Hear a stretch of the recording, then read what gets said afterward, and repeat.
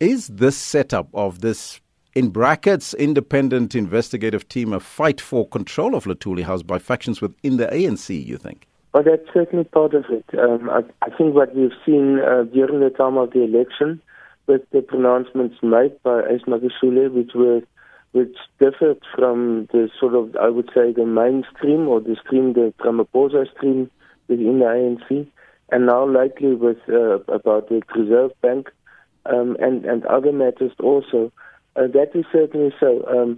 The fact that there was a report in the media of a meeting between former President Zuma, Ace Magashule, Suprapu Mamupelo, and others at the hotel in Durban didn't receive a major response so far or reaction from the ANC, although it was certainly a very strange type of meeting and that he couldn't explain.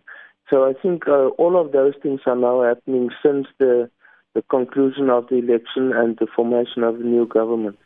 Is there not perhaps a conflict here of interest, Prof, in the SG's office being the Secretariat of an investigation that may also investigate allegations leveled against its Secretary General itself, Ace Magashule?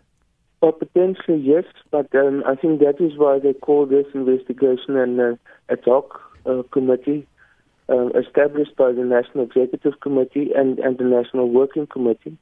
And which is chaired by the former President and Deputy President, Paleme Motlanthe. We must also remind ourselves that Motlanthe was also the chairperson of the high-level panel established by Parliament to investigate its own performance. So he built up some reputation now as a person who can conduct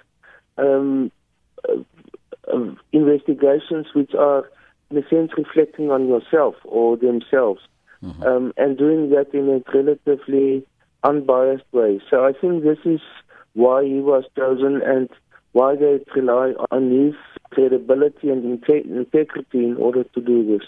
Could there be any truth in this formation of smaller political parties ahead of the elections? And what would a guilty finding against a senior member of the ANC mean for the future of that individual within the party ranks?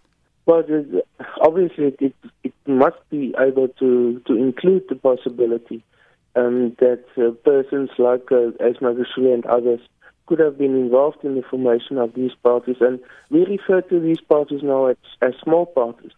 But when they were formed, they had the sort of the vision or the idea that they can become real serious contenders in the election, especially the ATM, maybe not the ACM, but certainly the ATM.